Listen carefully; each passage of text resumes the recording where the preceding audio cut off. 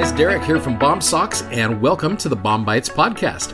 Hey, if you're new to BOM-BITES, it's a service from our company Bomb Socks to help be a resource to use. You're studying along with the Come Follow Me curriculum for the Church of Jesus Christ of Latter-day Saints. Hope you enjoy today's episode.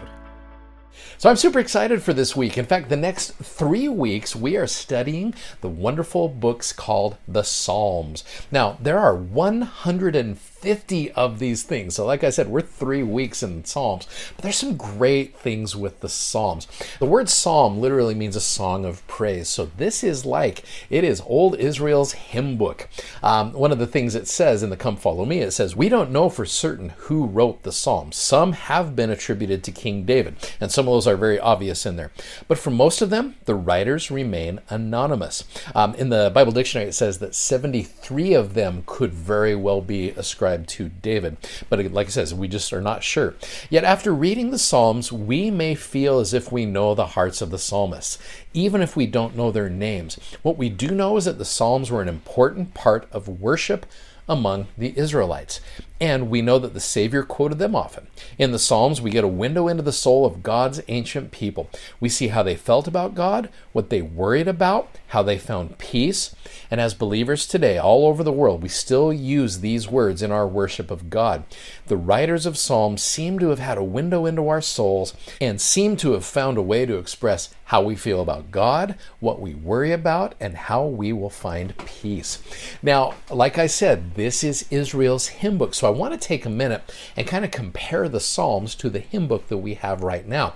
Now, again, many of you are aware we do have a new hymn book that will be coming out. We don't know when it's going to be coming. We just know that it is going to be coming soon. But I do love this hymn book that we have here. I remember when it came out in 1985. One of the things I had back in the day in the seminary that I went to, I seem to remember that it was on a Saturday afternoon. We did a little hymnathon with this new hymn book back when it came out in 1985. And they just kind of had, starting at hymn number 1, the morning breaks, and they went all the way through. It was like a full day's activity. And they switched out piano players here and there. You could just come and go as you wanted. You could have treats and things like that there. You could just stay for a couple hymns, or you could stay for 20 hymns. But I seem to remember that being a really big influence on me with where the hymns kind of became a foundation. I'm a big fan of the hymn book.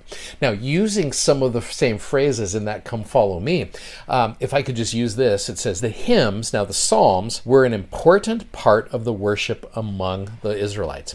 Now, the hymns are a big part of our worship as well. You go to our sacrament meetings, we at least sing 3 hymns to be able to show that worship to the Lord. There's a cool little thing I want to show you here. It's kind of deep in the recesses of the Gospel Library app. If you have the regular hymn book, you can just go right to the very beginning of it. It's called the First Presidency Preface. And I don't know many who are extremely familiar with this unless they're super bored in sacrament meeting and they start going through the hymn book. But in the hymn app, you have to go to the main library. You click on music, and then you see where it says hymns, but don't go to that. You go all the way down to the second to last one where it says using the hymn book, and you'll be able to see this First Presidency Preface right here.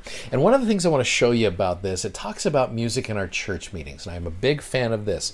Now, I really want to compare this, like I said, to the Psalms, because as we're talking about the hymns, I want you to also think of the Psalms here as we're doing this and really use these interchangeably. It says some of the greatest sermons are preached by the singing of the hymns. Just like in the Psalms, some of the greatest sermons are preached there. Hymns move us to repentance and good works, build testimony and faith, comfort the weary, console the mourning, and inspire us to endure to the end. The Psalms will do the same things. You go through the Psalms, you're going to find ones that are going to move you to repentance and good works, build testimony and faith. They're going to comfort the weary and console the mourning and inspire us to endure to the end. I do love how it says here, we hope to see an increase of hymn singing in our congregations. We encourage all members, whether musically inclined or not, to join with us in singing the hymns. That's just them saying, we don't care how you sound, we just care that you sing. Musically inclined or not, doesn't matter. Join with us in singing the hymns. One of the things, you go down to a little section where it says music in our personal lives. Now again, keep the Psalms in mind as we do this. In addition to blessing us as church and family members, the hymns can greatly benefit us as individuals. Hymns can, and Psalms will do the same, lift our spirits, give us courage, move us to righteous action. They can fill our souls with heavenly thoughts and bring us a spirit of peace. Hymns and psalms can also help us withstand the temptations of the adversary. We encourage you to memorize your favorite hymns and study the scriptures that relate to them. There's many out there in the Christian world who have psalms memorized for this very purpose. Then, if unworthy thoughts, and I would almost say when unworthy thoughts enter your mind, sing a hymn to yourself, crowding out the evil with the good.